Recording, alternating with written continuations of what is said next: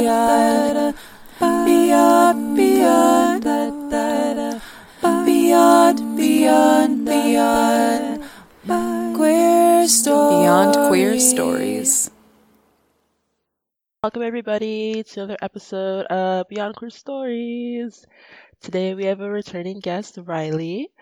Riley is a 22-year-old trans non-binary demi-pansexual guy who doesn't yet know what he wants to be when he grows up, but he has a love for nature and the arts. They're also a proud dad to 3 cats, 2 geckos, and 1 rat. Riley is the oldest of 3 siblings in a hardworking family of 5 in the middle of Tennessee, where he lives in a camper on his family's small farm/homestead with his husband. Some things he enjoys doing in his free time are photography, pen paling, journaling, gaming, fossil and rock hunting, sketching, hiking, and adventuring. He's also a mental health warrior. He fights CPTSD, anxiety, ADHD, depression, and is also on the autism spectrum. #MeToo. Riley does the best he can with what he has and is always trying to improve and learn. Welcome back. Hey. We're happy you're back. So I know we always start with the identity question, and since you've been on before when we have returning guests, we kind of leave it open to whether there's any shifts in how you feel about your identity since last time we recorded, or anything that you'd like to talk about in regard to how your identities influence you. I don't think my identity so much shifted. I still feel the same. I still identify the same. But I'm definitely growing a lot more as a person. And I guess that's part of my identity. Mm-hmm. Being an adult is not easy. And I'm doing the best that I can. Yeah, being an adult is rough. Well, I know one of the identities that changed since last time is last time you were a fiance, and this time, yeah, you're married. You had your beautiful wedding. I'm married now. Yeah. Yeah. How was that? We saw the pictures. It looked beautiful. The wedding was exciting. It's definitely been strange being married. It feels a little different than I thought it would, but at the same time, it's nice. And our relationship has grown since then in ways that we haven't really expected, but are thankful for. So it's exciting. Nice. Great. Yeah, I think people sometimes don't realize that, like, even though you live together before you're married and you've been together for a long time before you're married, going through that whole kind of process and commitment does change things, and create room for more growth and new experiences. Exactly. It really does. And I think some of the dynamics changed after we got married too, which we didn't really expect that because we have lived together for almost like 3 or 4 years now. So we didn't really expect any changes, but there were some.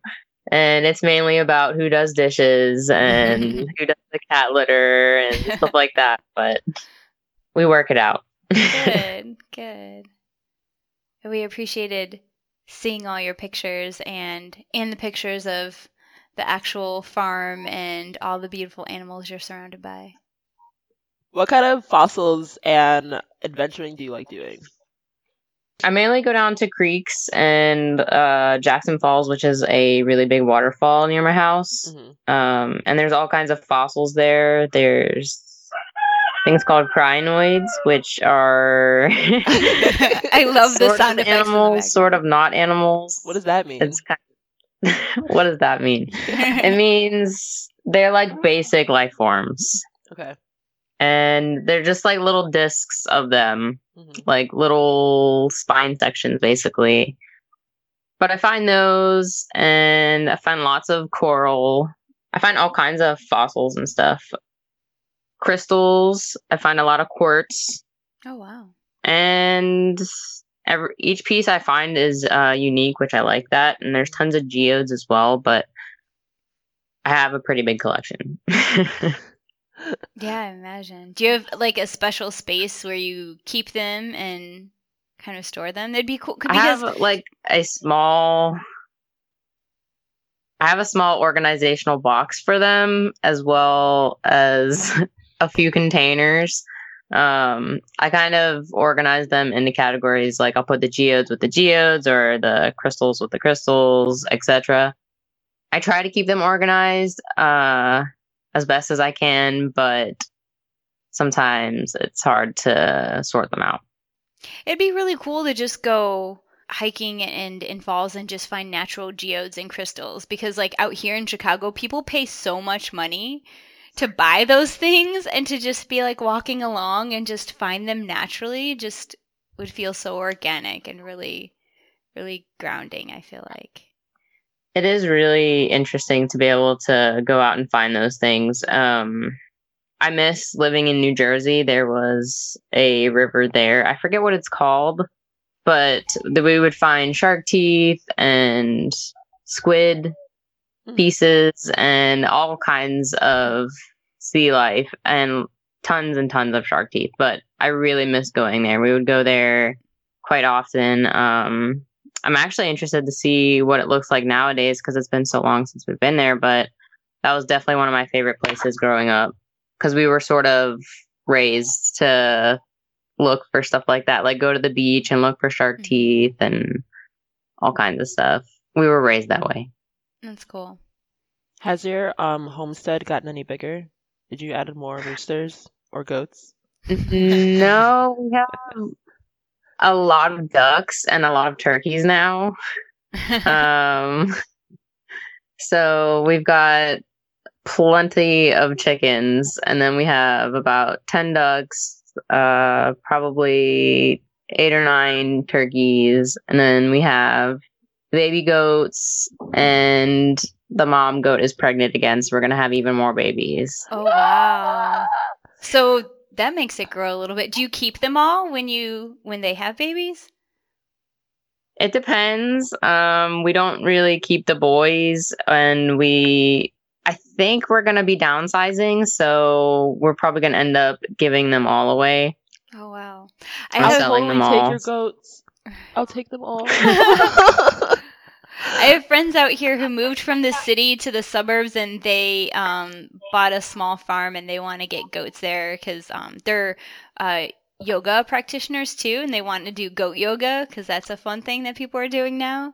And they're teaching it at somebody else's farm now, but they want to get their own goats. I knew someone who trained their goat to be an indoor-outdoor goat. Like they trained it to like use the bathroom outside and not inside. So Really? it's cool to have a goat in a city. Oh, wow. An indoor-outdoor Interesting. goat. Just walk it like your dog. I would Walk your die. goat around the block.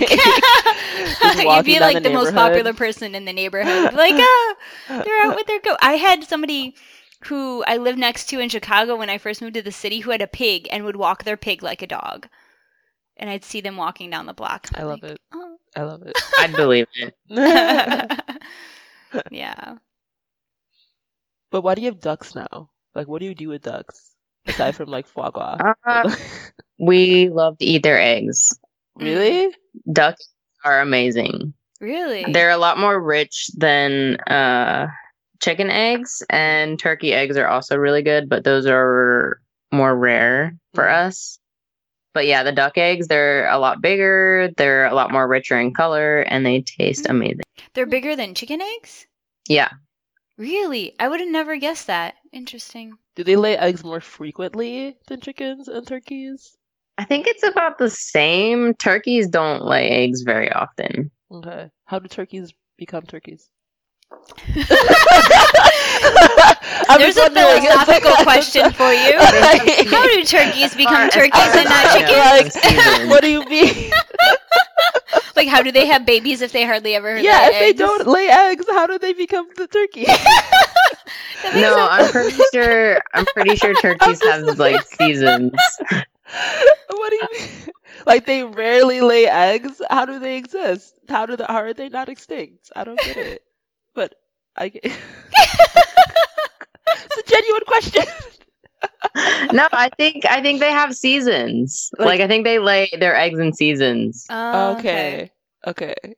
So like one's turkey Because- laying eggs. Egg season.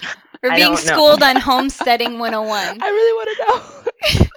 You want to have turkey? So Shabi just moved to a new place too, so I she might did. be thinking about ideas of Yeah. what to do in her new place. I really want turkeys and goats.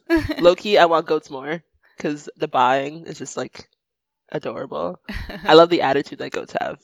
Yeah, they do have attitude. When you see the videos of them just like jumping on other animals and they don't give a fuck. It's like, Are your goats like that? Are they really aggressive? No, they're not or, like, aggressive. playful? The last time I sat in the barn with them, the baby boy that had horns, he decided to ram his horns into my back while I was sitting there, which wasn't very nice. So they do have attitude.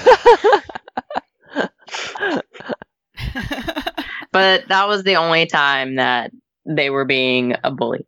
Okay. Yeah. Okay. Other than that, they just like to nibble on your pockets and Aw, your clothes.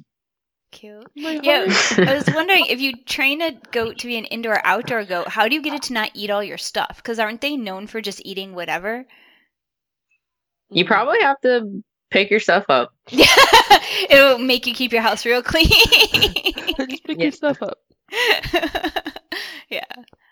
Well, I know we're at about almost story time.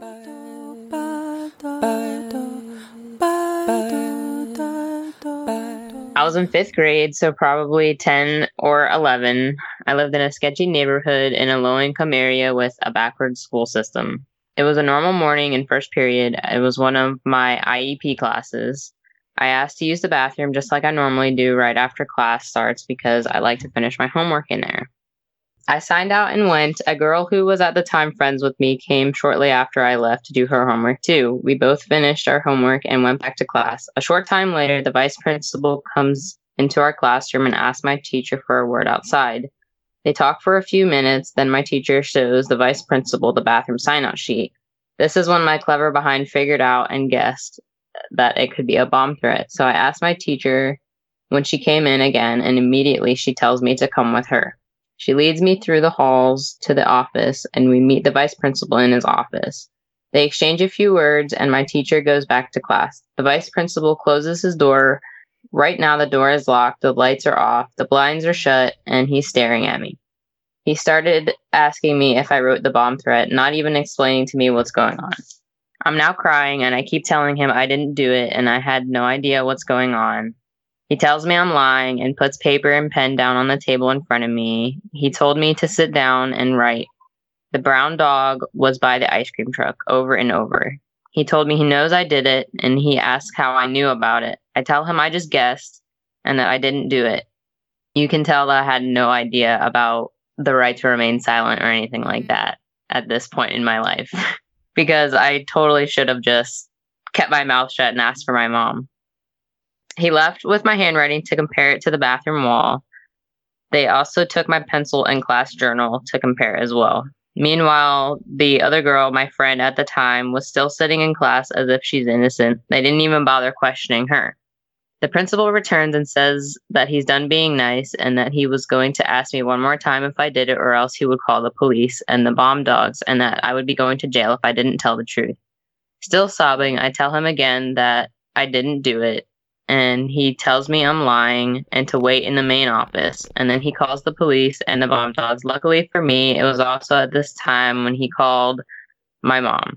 While sitting waiting for everyone to arrive, the other girl passed by in the hall and had the audacity to smile at me.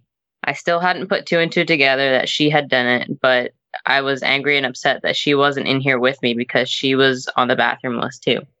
But it's because I'm the one who opened their mouth and knew.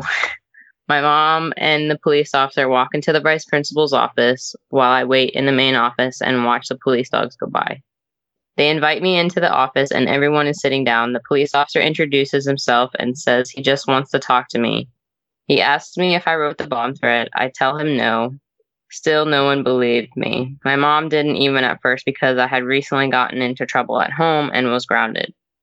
I had no one on my side. I was afraid. I had been interrogated for about 3 hours and I was scared that I was going to jail. The policeman says, okay, and leaves just me and my mom in the vice principal's office. I tried telling her I didn't do it. She wanted to believe me, but I had broke her trust recently. After about 15 minutes, the police officer came back to speak with my mom alone first. Then they invite me in and I sit down. The policeman tells me they tested the fingerprints and they know it wasn't me. Still crying, I tell them I told them I was telling the truth. Upon learning the truth, my mom was furious by how I was treated and the treatment I received before she was finally notified, which should have happened right away. She tells them she's taking me home early, and to my surprise, my mom didn't make a problem about it with the school. That sounds really scary to go through as a kid, to have them kind of grilling you and being so young and not knowing like what's okay for them to do and not do to you. Yeah, I had no idea what was going on. I didn't know that all I had to do was ask for my mom, and that probably would have been my best option right away. Even if my mom didn't believe me, I feel like I wouldn't have gotten treated the way that I was if my mom had been there from the beginning. So did they apologize for any of that, or like acknowledge that they didn't treat you well during that process? Not really. They actually asked my mom why she was taking me home when she told them that she was taking me home early. Oh, wow. And she was confused by that. She was like, "Are you kidding me? You just put Riley through all of this and we're going home. You're not. No." Yeah, you're not going to keep doing this to my kid all day. So what happened with the girl? She got expelled from 5th grade till 9th grade. And I don't know what else because I didn't talk to her again. Wow. So that's a big consequence had they not figured out who actually did it, you know? Yeah, that's another reason why me and my mom were so frustrated, is because they did all this interrogating and telling me that I did it without even proof. Yeah. They were just guessing at that point. Yeah, and threatening, which is not okay. And yeah, children... I was afraid that I was going to jail. And, the dogs were coming in. I was scared. I was crying the whole time for 2 to 3 hours. Yeah. Yeah. What was it like having to go to school the next day? I don't remember, but I'm sure I got a lot of questions from other students. But no, I don't really remember the next day.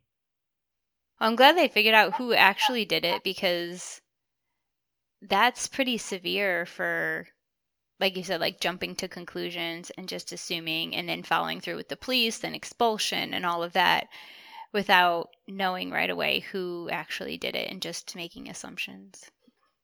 Yeah. It was backwards. Yeah, right. Was there actually a bomb, or was it just the threat? Like, did they expel her? No, it was just a threat. We would have bomb threats at our school every 2 to 3 weeks, either at the middle school or the high school. So it was kind of like a normal thing. Like, we were used to the drills. We were used to lining up and going outside. And for some of them, if it was at the middle school, we'd have to be bused to the high school. And if it was at the high school, they would have to be bused to the middle school. Wow. So we were used to it, which is why I think, again, I was so quick to figure it out. Like at the beginning, when the principal was asking the teacher, I'm a smart kid and I put 2 and 2 together. Happens all the time. But yeah, it was just a threat. Yeah, so then it makes total sense that that's what you thought it was, if it was that frequent there, and you're kind of used to how they react when that happens. Yeah. That's such a different culture to be going to school into, where it's totally normalized to have bomb threats every few weeks. Yeah. And it was kind of weird when I had moved to Georgia. And went to high school in Georgia. I had actually found one in the bathroom, and I told one of the principals at the high school, and he just kind of rolled it off like, Like, he didn't even hear me tell him that I found one. A bomb? Which was... No, a Oh, bomb a threat. I I was like, just found what? this bomb in the bathroom. I was like, wait, what? No. God. Okay, What a rude principal. good clarification. I know, No, but what? It It's clearly, it had a time, and Oh, wow. I had no prior knowledge of there being any bomb threats at our school. You know, I thought this school was different. So I told him, and he didn't seem to care. That's sad. And That's nothing scary. happened, but still, it's crazy. I'm really glad that I moved from that area. How bored do you have to be to make a bomb threat for every 2 weeks? I'm just wondering. Like, that's such a like bogus thing to do. But I'm surprised with them actually expelling people that so many people still did it, even though they knew that they could get expelled and like kicked out of the school. Yes. Yeah. It's a mystery to me why they would keep doing it, but they happened quite often. So Yeah. somebody kept doing it. So I know that you also wanted to like share some stuff about what you've been going through recently, and wanted to make sure that we give you space to do that if that's something you still want to do. Yeah, I can talk about kind of what I've been going through a little bit. I recently just got out of a psychiatric hospital. I was there for 11 days. I had gone in for suicidal ideation. And when I say that, I never ever have a plan. It's just bad thoughts in my head that scare me sometimes. So I went in. My antidepressants haven't been working very well. So I talked to my doctor about ECT. Mm-hmm. And ECT is electroconvulsive therapy. And it sounds scary. And I was scared at first, especially when I figured out that part of the procedure is going through and having a small seizure. And that sounds scary to me. So I made sure I talked to my doctor a lot about it and made sure all my questions were answered. But one of the reasons why they use ECT is when traditional antidepressants don't work, and I've taken quite a few of them. Trying the ECT, it's done under general anesthesia, so the patient is completely asleep the whole time. And sometimes they even give you like a muscle relaxer beforehand. And when the patient is actually going through the procedure and having the seizure from the electric current, the only thing you can see moving is like their hands might be moving a little bit or their toes might be moving a little bit. But other than that, they're like completely still. But yeah, small electric currents are passed through the brain, intentionally triggering a brief seizure, and it seems to cause changes in the brain chemistry, quickly helping reverse mental health conditions, often used when other treatments are unsuccessful, but it may not work for everyone. So the research I've done, it shows that ECT is anywhere from 60 to 90% effective. It just varies. I'm not sure. I wish I could figure out which one is the true percentage, but it's from 60 to 90%, which is still pretty good. And it works a lot faster than antidepressants do anyway. Antidepressants can take like anywhere from a couple weeks to a month to get into your system and start working and start helping you. But a lot of the stigma attached to ECT is based on the early treatments back in the old days, where high doses of current were used and no anesthesia was used. And I would not be able to imagine that. Yeah, and I feel like when people hear about that, that's the image that they have in their head, right? Which is like what you see in like documentaries and all that stuff when people talk negatively about it, but the way you describe it is much more patient-centered, right? To like take care of the patient. Like especially like you come in, you get on the bed, they have a blanket for you, they like attach you to a blood pressure cuff to make sure like your heart's monitored the whole time and all that, and you have like the blanket makes me feel so much better. It means so much that they have a blanket there for me. Sounds great. And it's interesting you brought it to your doctor. So it sounds like you did a bunch of research on it and you brought it as a suggestion. Yeah, there's a lot more other research that I'm doing as far as mental health, but it's a lot more controversial. So I'm not sure if you would want me to share those. Open to whatever you would like to share with us. We're happy to give you space for that. Please share. I feel like I might know what you're talking about, but I want to like hear you say it. Well, they're studying things like MDMA and psychedelic mushrooms to treat PTSD and depression and all kinds of other mental illness. And they're doing it at places like Johns Hopkins University and these big schools. And it's really exciting because they just got permission to go into phase 3 trials, which is like the different phases of trials. Like it's like a bigger group of people each time. So in phase 3, like they have like the largest group of people they can test it on. So a lot of people are going to get to volunteer, and there's a lot of research done already on it. Anyway, it's exciting, and the research is really interesting, and I'm not suggesting it to anyone, but it's exciting research, especially in the mental health scene where, I don't know, it just seems like to me progression has been slow lately. And I feel like this is like a huge progression. It's cool that you brought that up. Like, I'm really glad, because that's exactly what I was thinking of when you mentioned the like hesitance around that. Because most people don't really like to think about drugs like psychedelics as something that people could use to overcome issues like PTSD, anxiety, depression, all of this stuff, because it was used as like a hippie drug back in the day and like a party drug back in the day. And also, like, I think these clinical trials are really important and really groundbreaking.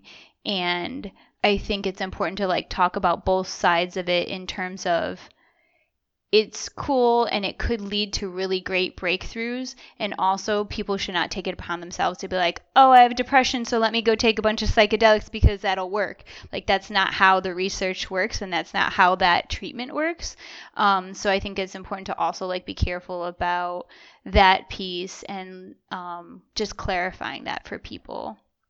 Yeah, that's definitely important. Mm-hmm. Definitely don't want to be like just going out and trying all these things on your own. And it's definitely only recommended to be done under strict supervision of a doctor. Right.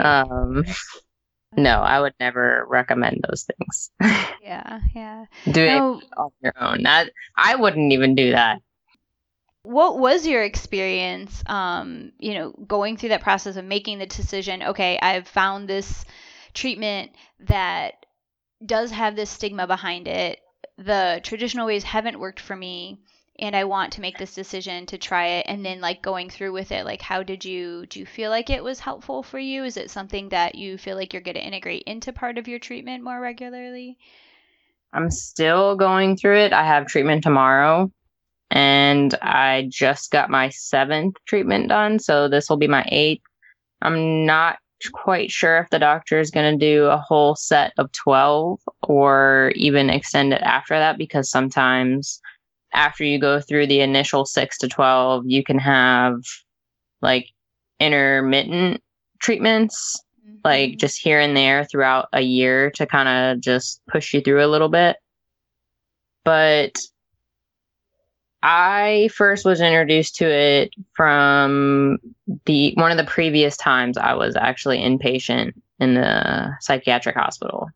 some of the other patients, like I think one or two of the other patients were going through it, and I had asked them a few questions, and why have you, like, I asked them why they chose to do ECT or what it helps with, and I first learned that it could help with bipolar disorder, and then I learned that it could help with depression, and did more and more research on it.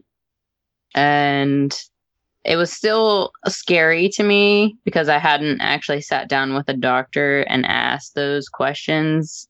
Because one of my main questions was, if I'm going to be having a seizure, does it make me more prone to having seizures later in life? That was one of my main questions. And they said it actually raises your seizure threshold. So it's actually harder for you to naturally go into a seizure. Interesting. Which I thought was interesting. But my mom is a nurse, and she had heard of ECT as well. So I talked it over with her, and we both kind of did our own research. And then that's when I brought it up to the doctor while I was in the hospital. It wasn't my plan to go to the hospital and get ECT. It just happened to work out that way, that I was there and had brought it up. But it was interesting actually getting into the ECT program, because you have to get like blood tests, and they have to have you do like an EKG just to make sure your body is physically able to go through the process. Well, I'm glad you found something that you feel like might be helpful for you and help you be able to manage all of those symptoms. It changes the chemical aspects when you go through and have the seizure. It changes the chemical aspects of the mood part of your brain. And I think it can stack over time. So hopefully that's what it's doing. And hopefully I get a bunch of happy chemicals. We wish you all the happy chemicals. How are you feeling now since you've been doing sessions? Like, do you feel like there's a difference before and now? I do feel a little bit of a difference. I think most of it is just, it's kind of weird to say, but like I feel like I'm more slowed down now. Like almost like I can breathe easier. It's really hard to describe. My husband and my mom can definitely tell. I've asked them if they could tell if there's a difference or not, and they said that they can tell, but it's hard for me to tell. But I think that's just because I'm in my head so much, and I'm doing better with mindfulness and all that good stuff at not being in my head so much.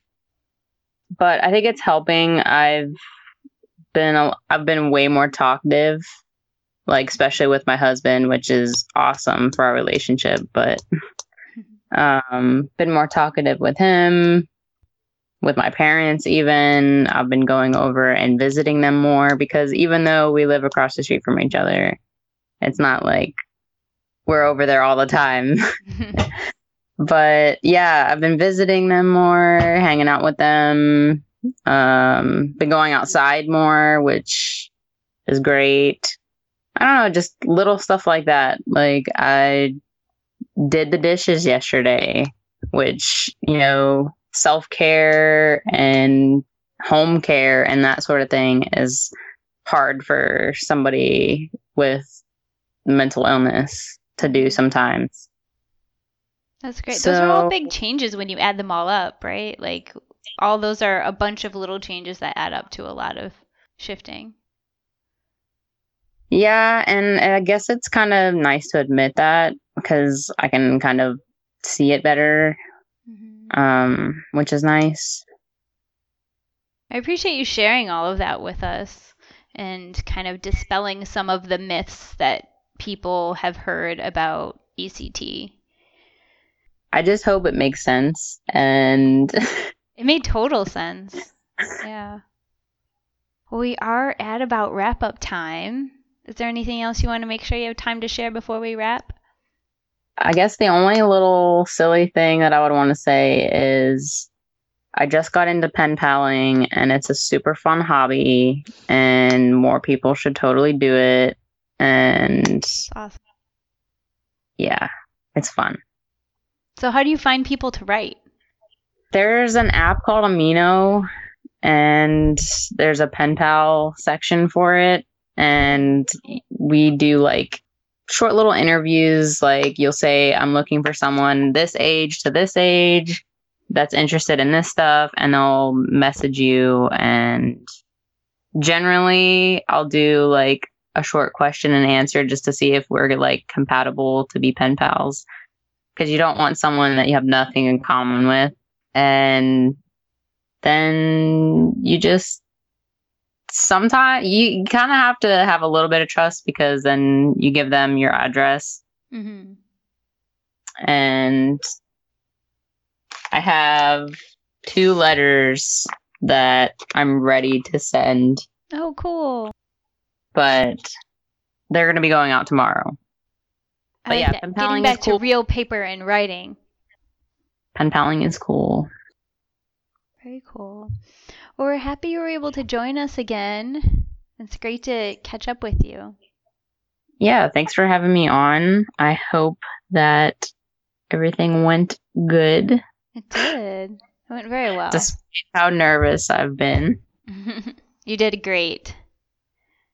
Whenever you get rid of your goats, call me so I can come over and pick them up. So what about the goats? She I said, said whenever you get rid of your goats, call me so I can come pick them up. Oh, the babies? Yes. They're born? yeah. I don't know about that. Just send us an email and I'll just buy a plane ticket. As long as Cool. you provide transportation. I'll just rent a van and just put it in the front seat In with the like front seat a of the little van. baby thing. In the front seat of the van. Yeah. That I'll won't put be a diaper on distracting. it. It's cool. A little diaper on a baby Maybe goat. in the back. In the back. Yeah, okay, I guess.